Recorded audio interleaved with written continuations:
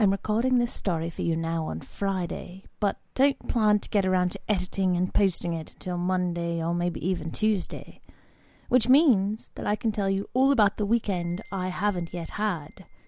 So, this past upcoming weekend, I went to the drive-in cinema and saw a modern classic over fried clams and bourbon.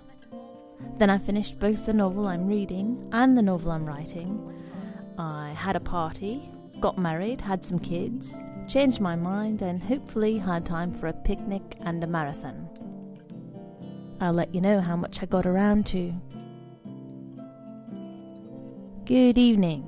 It's somewhere between the 28th and 31st or so of May 2010, and it's Miette's Bedtime Story Podcast. Sex and or Mr. Morrison by Carol M. Schwiller. I can set my clock by Mr. Morrison's step upon the stairs. Not that he is that accurate, but accurate enough for me.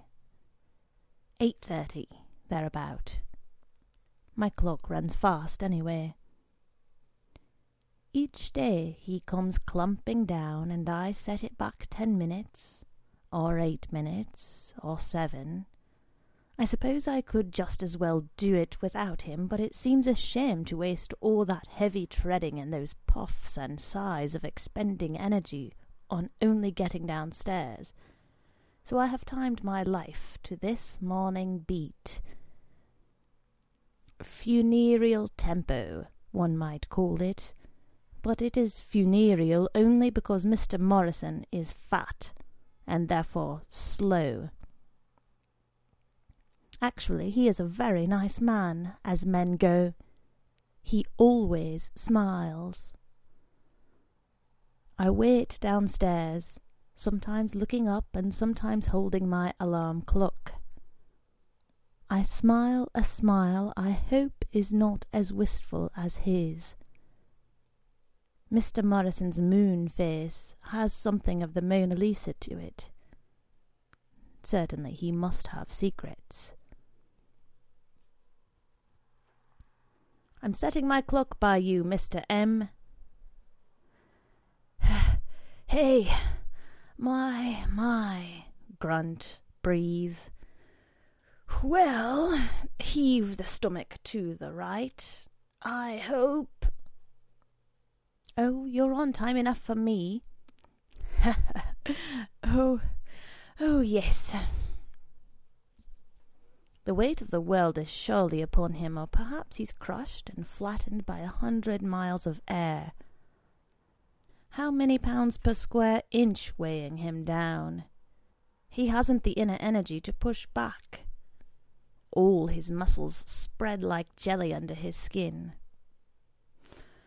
No time to talk, he says. He never has time. Off he goes.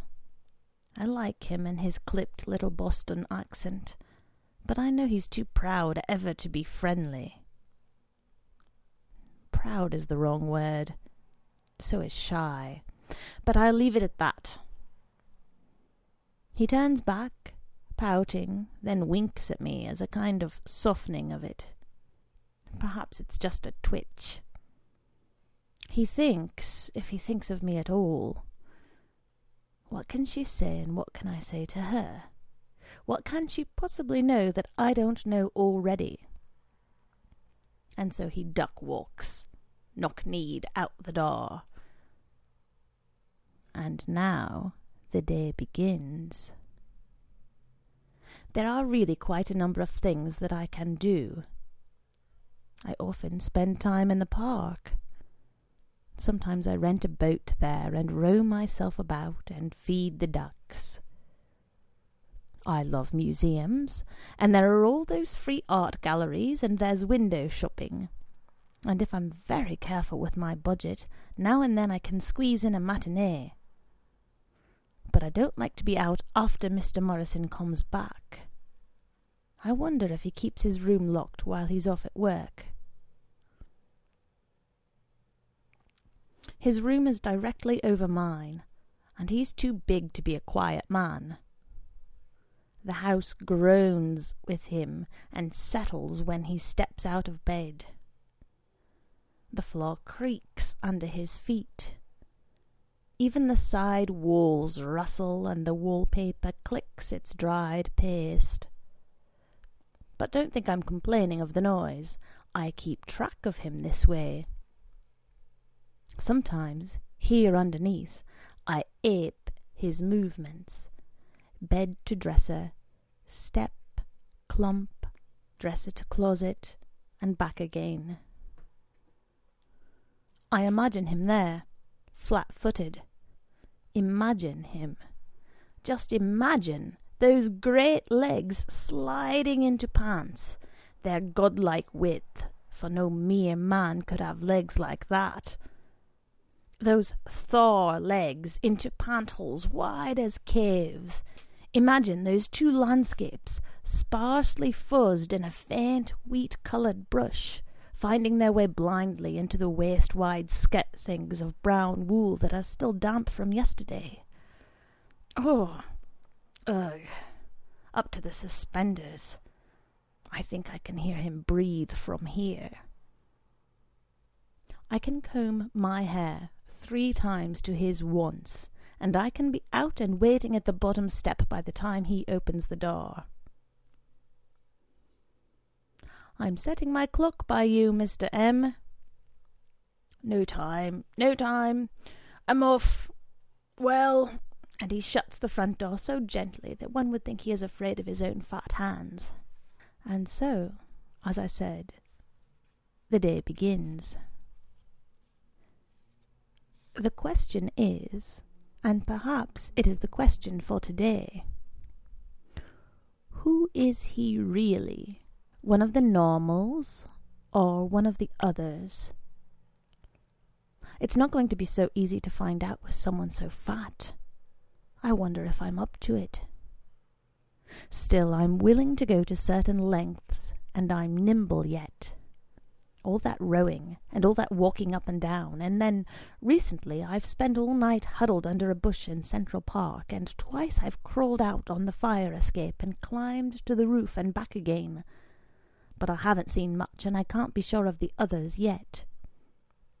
I don't think the closet will do as a hiding place, because there's no keyhole, though I could open the door a crack and maybe wedge my shoe there.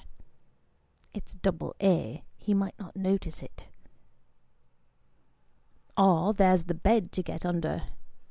While it's true that I am thin and small, almost child-sized, one might say, still it will not be so easy. But then neither has it been easy to look for lovers on the roof. Sometimes I wish I were a little fast-moving lizard, dull green or a yellowish brown. I could scamper in under his stomach when he opened the door, and he'd never see me, though his eyes are as quick as his feet are clumsy. Still I would be quicker. I would skitter off behind the bookcase, or back of his desk, or maybe even just lie very still in a corner, for surely he does not see the floor so much. His room is no larger than mine, and his presence must fill it, or rather his stomach fills it, and his giant legs. He sees the ceiling and the pictures on the wall, the surface of the night table, desk and bureau, but the floor and the lower halves of everything would be safe for me. No, I won't even have to regret not being a lizard, except for getting in. But if he doesn't lock his room, it will be no problem, and I can spend all day scouting out my hiding places. I'd best take a snack with me, too. No crackers and no nuts, but noiseless things like cheese and fig Newtons. It seems to me, now that I think about it, that I was rather saving Mr. Morrison for last, as a child saves the frosting of the cake to eat after the cake part is finished. But I see that I have been foolish, as he is really one of the most likely prospects. He should have been first. And so today the day begins with a gathering of supplies and an exploratory trip upstairs. The room is cluttered. There is no bookcase, but there are books and magazines by the hundreds. I check behind the piles. I check the closet, full of drooping giant suitcoats I can easily hide in. Just see how the shoulders extend over the ordinary hangers. I check under the bed and the knee hole of the desk. I squat under the night table. I nestle among the dirty shirts and socks tossed in the corner. Oh, it's better than Central Park for hiding places. I decide to use them all. There's something very nice about being here, for I do like Mr. Morrison. Even just his size is comforting, for he's big enough to be everybody's father. His room reassures with all his father-sized things in it. I feel lazy and young here. I eat a few fig Newtons while I sit on his shoes in the closet. Soft, wide shoes with their edges all collapsed and all of them shaped more like cushions than shoes. Then I take a nap in the dirty shirts. It looks like 15 or so, but there are only 7 and some socks. After that I hunch down in the knee hole of the desk, hugging my knees, and I wait, and I begin to have doubts. That pendulous stomach, I can already tell, will be larger than all my expectations. There will certainly be nothing it cannot overshadow or conceal, so why do I crouch here clicking my fingernails against the desk leg when I might be out feeding pigeons? Leave now, I tell myself. Are you actually going to spend the whole day, and maybe night too, cramped and confined in here? Yet haven't I done it plenty of times lately, and always for nothing too? Why not one more try? For Mr. Morrison is surely the most promising of all. His eyes, the way the fat pushes up his cheeks under them, look almost Chinese. His name is Roman, and in an ordinary face it would be overpowering, but here it is dwarfed. "Save me," cries the nose. "I'm sinking." I would try, but I will have other more important duties after Mr. Morrison comes back than to save his nose. Duty it is, too, for the good of all, and I do mean all. Do not think I am the least bit prejudiced in this. You see, I did go to a matinee a few weeks ago. I saw the Royal Ballet dance the Rite of Spring, and it occurred to me then. Well, what would you think if you saw them wearing their suits that were supposed to be bare skin? Naked suits, I called them. And all those well-dressed, cultured people clapping at them, accepting even though they knew perfectly well, like a sort of emperor's new clothes in reverse. Now just think, there are only 2 sexes, and every one of us is one of those, and certainly, presumably that is, knows something of the other. But then, that may be where I've been making my mistake. You'd think, why, just what I did start thinking, that there must be others among us. But it is not out of fear or disgust that I am looking for them.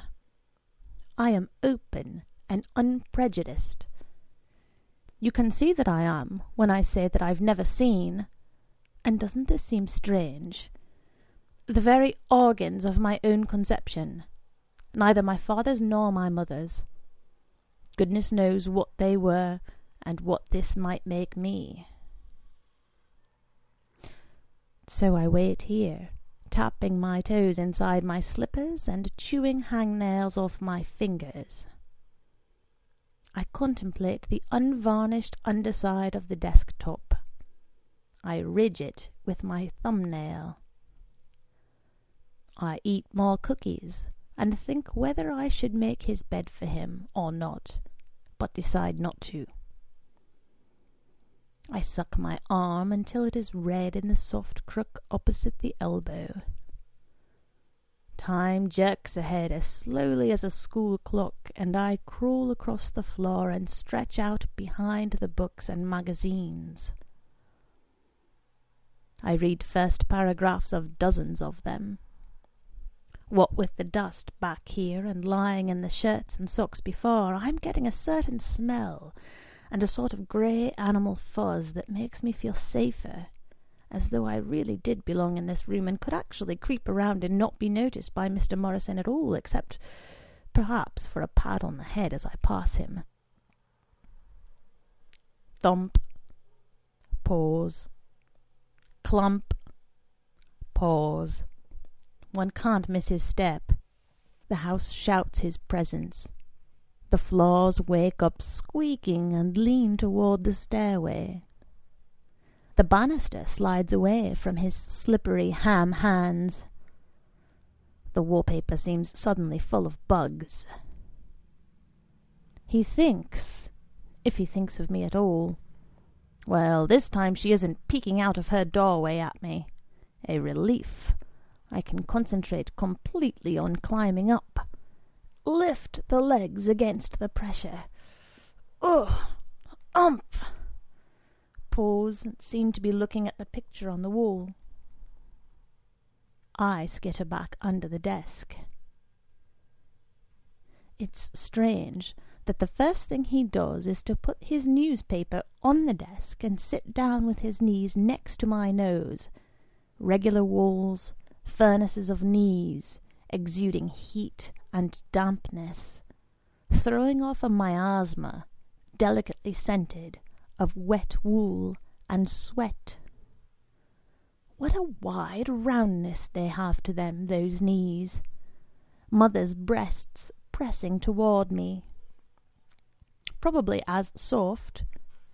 What a wide roundness they have to them, those knees. Mother's breasts pressing toward me. Probably as soft. Why can't I put my cheek against them? Observe how he has to sit so still with no toe-tapping, no rhythmic tensing of the thigh. He's not like the rest of us. But could a man like this do little things? How the circumstantial evidence piles up. But that is all I've had so far, and it is time for something concrete. One thing, just one fact is all I need. He reads and adjusts the clothing at his crotch and reads again. He breathes out winds of sausages and garlic, and I remember that it's after supper, and I take out my cheese and eat it as slowly as possible in little rabbit bites. I make a little piece last half an hour. At last he goes down the hall to the bathroom, and I shift back under the shirts and socks and stretch my legs. What if he undresses like my mother did, under a nightgown? Under, for him, some giant double bed-sized thing. But he doesn't. He hangs his coat on the little hanger, and his tie on the closet doorknob. I receive his shirt and have to make myself another spy hole. Then off with the tortured shoes, then socks. Off come the huge pants with slow, unseeing effort. He stares out the window. He begins on his yellowed undershorts, scratching himself first, behind, and starting earthquakes across his buttocks. Where could he have bought those elephantine undershorts? In what store were they once folded on the shelf? In what factory did women sit at sewing machines and put out one after another of those otherworldly items? Mars? Venus?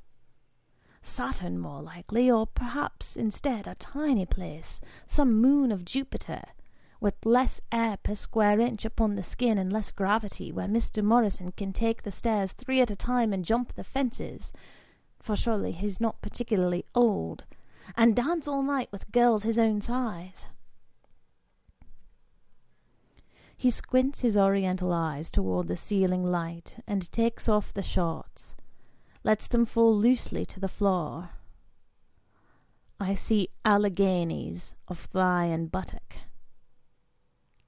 How does a man like that stand naked before even a small-sized mirror? I lose myself, hypnotized. Impossible to tell the color of his skin, just as it is with blue-grey eyes or the ocean. How tan, pink, olive, and red, and sometimes a bruised elephant grey. His eyes must be used to multiplicities like this, and to plethoras, conglomerations, to an opulence of self, to an intemperate exuberance, to the universal, the astronomical. I find myself completely tamed. I lie in my cocoon of shirts, not even shivering. My eyes do not take in what they see. He is beyond my comprehension. Can you imagine how thin my wrists must seem to him? He is thinking, if he thinks of me at all. He thinks, she might be from another world. How alien her ankles and leg bones. How her eyes do stand out. How green her complexion in the shadows at the edges of her face. For I must admit that perhaps I may be as far along the scale at my end of humanity as he is at his. Suddenly I feel like singing. My breath purrs in my throat in hymns as slow as Mr. Morrison himself would sing. Can this be love, I wonder? My first real love. But haven't I always been passionately interested in people? Or rather in those who caught my fancy? But isn't this feeling entirely different? Can love really have come to me this late in life? La la, lila, from whom all blessings flow. I shut my eyes and duck my head into the shirts. I grin into the dirty socks. Can you imagine him making love to me? Well below his abstracted ceiling-ward gaze, I crawl on elbows and knees back behind the old books. A safer place to shake out the silliness. Why, I'm old enough for him to be, had I ever married, my youngest son of all. Yet if he were a son of mine, how he would have grown beyond me. I can see that I cannot ever follow him, as with all sons. I must love him as a mouse might love the hand that cleans the cage, and as uncomprehendingly too, for surely I see only a part of him here. I sense more. I sense deeper largenesses. I sense excesses of bulk I cannot yet imagine. Rounded after images linger on my eyeballs. There seems to be a mysterious darkness in the corners of the room, and his shadow covers at the same time the window on one wall and the mirror on the other. Certainly he is like an iceberg, 7/8 submerged. But now he is turned toward me. I peep from the books, holding a magazine over my head as one does when it rains. I do so more to shield myself from too much of him all at once than to hide.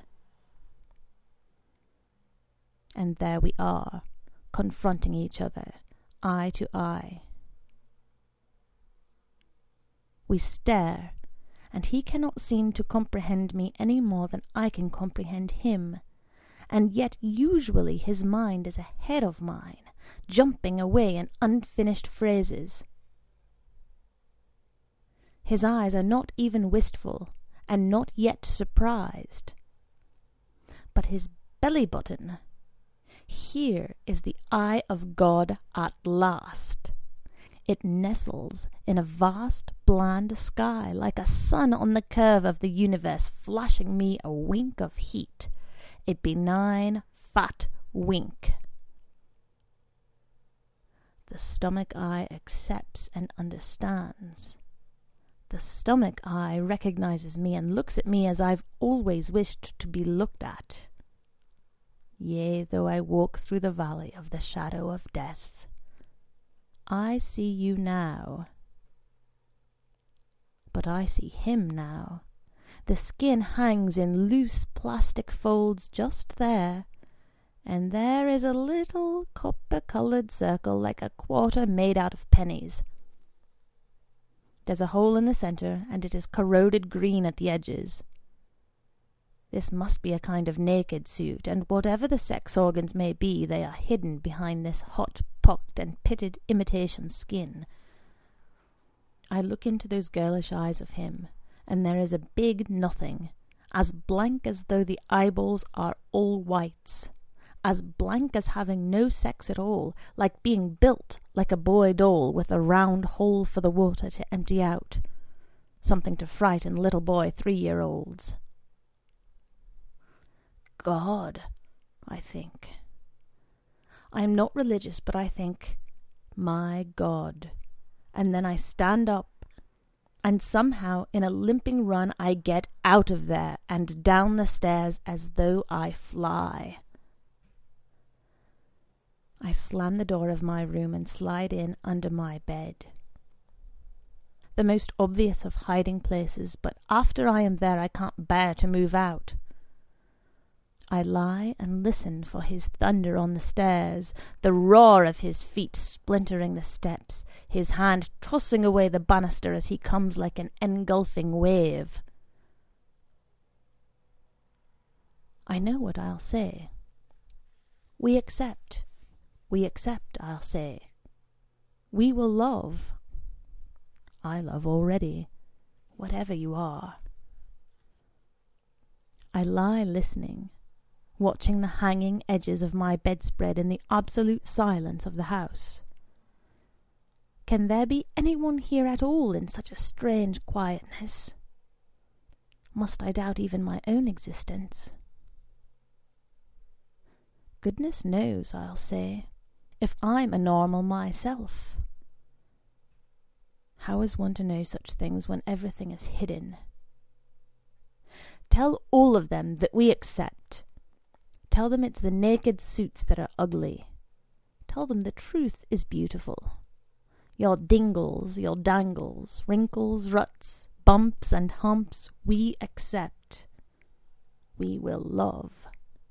Your loops, strings, worms, buttons, figs, cherries, flower petals, your soft little toad shapes, warty and greenish, your cat's tongues and rat's tails, your oysters one-eyed between your legs, garter snakes, snails, we accept. Isn't the truth always more lovable?